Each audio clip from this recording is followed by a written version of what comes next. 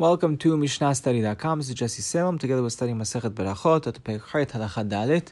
Over here we're going to speak about where to place a damp towel. Bet Shammai Omrim Mekanech yado b'mappa u'manichah al hashulchan u'bet Hillel Omrin al hakesat. I said kesat, not keset. That's how we pronounce it. Sfaradim, that's how Sfaradim traditionally pronounce it. So Bet Shammai say you dry your hands on a mappah, right, which is a handkerchief, and then you place it on the table. Bet Hillel say on the pillow. What do you mean on the pillow?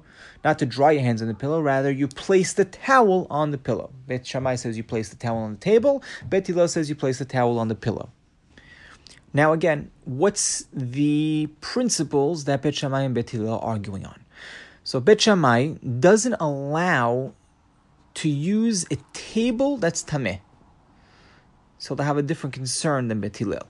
Now, when they would eat, they would lean on a silk, wool, or linen pillow.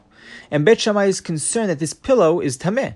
So if the towel touches it, the liquids that are absorbed in the towel will become a rishon, become a first, because it touches that pillow. And all liquids that touch something in tameh automatically becomes the first, a rishon. And anyone who touches the towel now, his hands will become tameh. And we don't want a person's hands to become tameh when they're eating. Therefore, place the towel on the table. Don't let it touch the pillow. Bet Hillel, though, who allows to use a table that's tameh, has a different concern. They're concerned that the table is tameh. And the liquids on the table will make the food on the table tameh. Right? The liquids in the towel will make the food on the table tameh. So you place that towel that's damp with liquids, you put it on the table with other foods.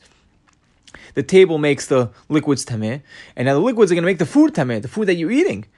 So therefore, don't place the towel on the table, rather place the towel on the pillow. Harambam over here, again, doesn't bring it down the halacha. The Rif even omitted the entire Mishnah in his presentation. Again, I think because we're not makpid on Tum'ah and Tahara in this regard today.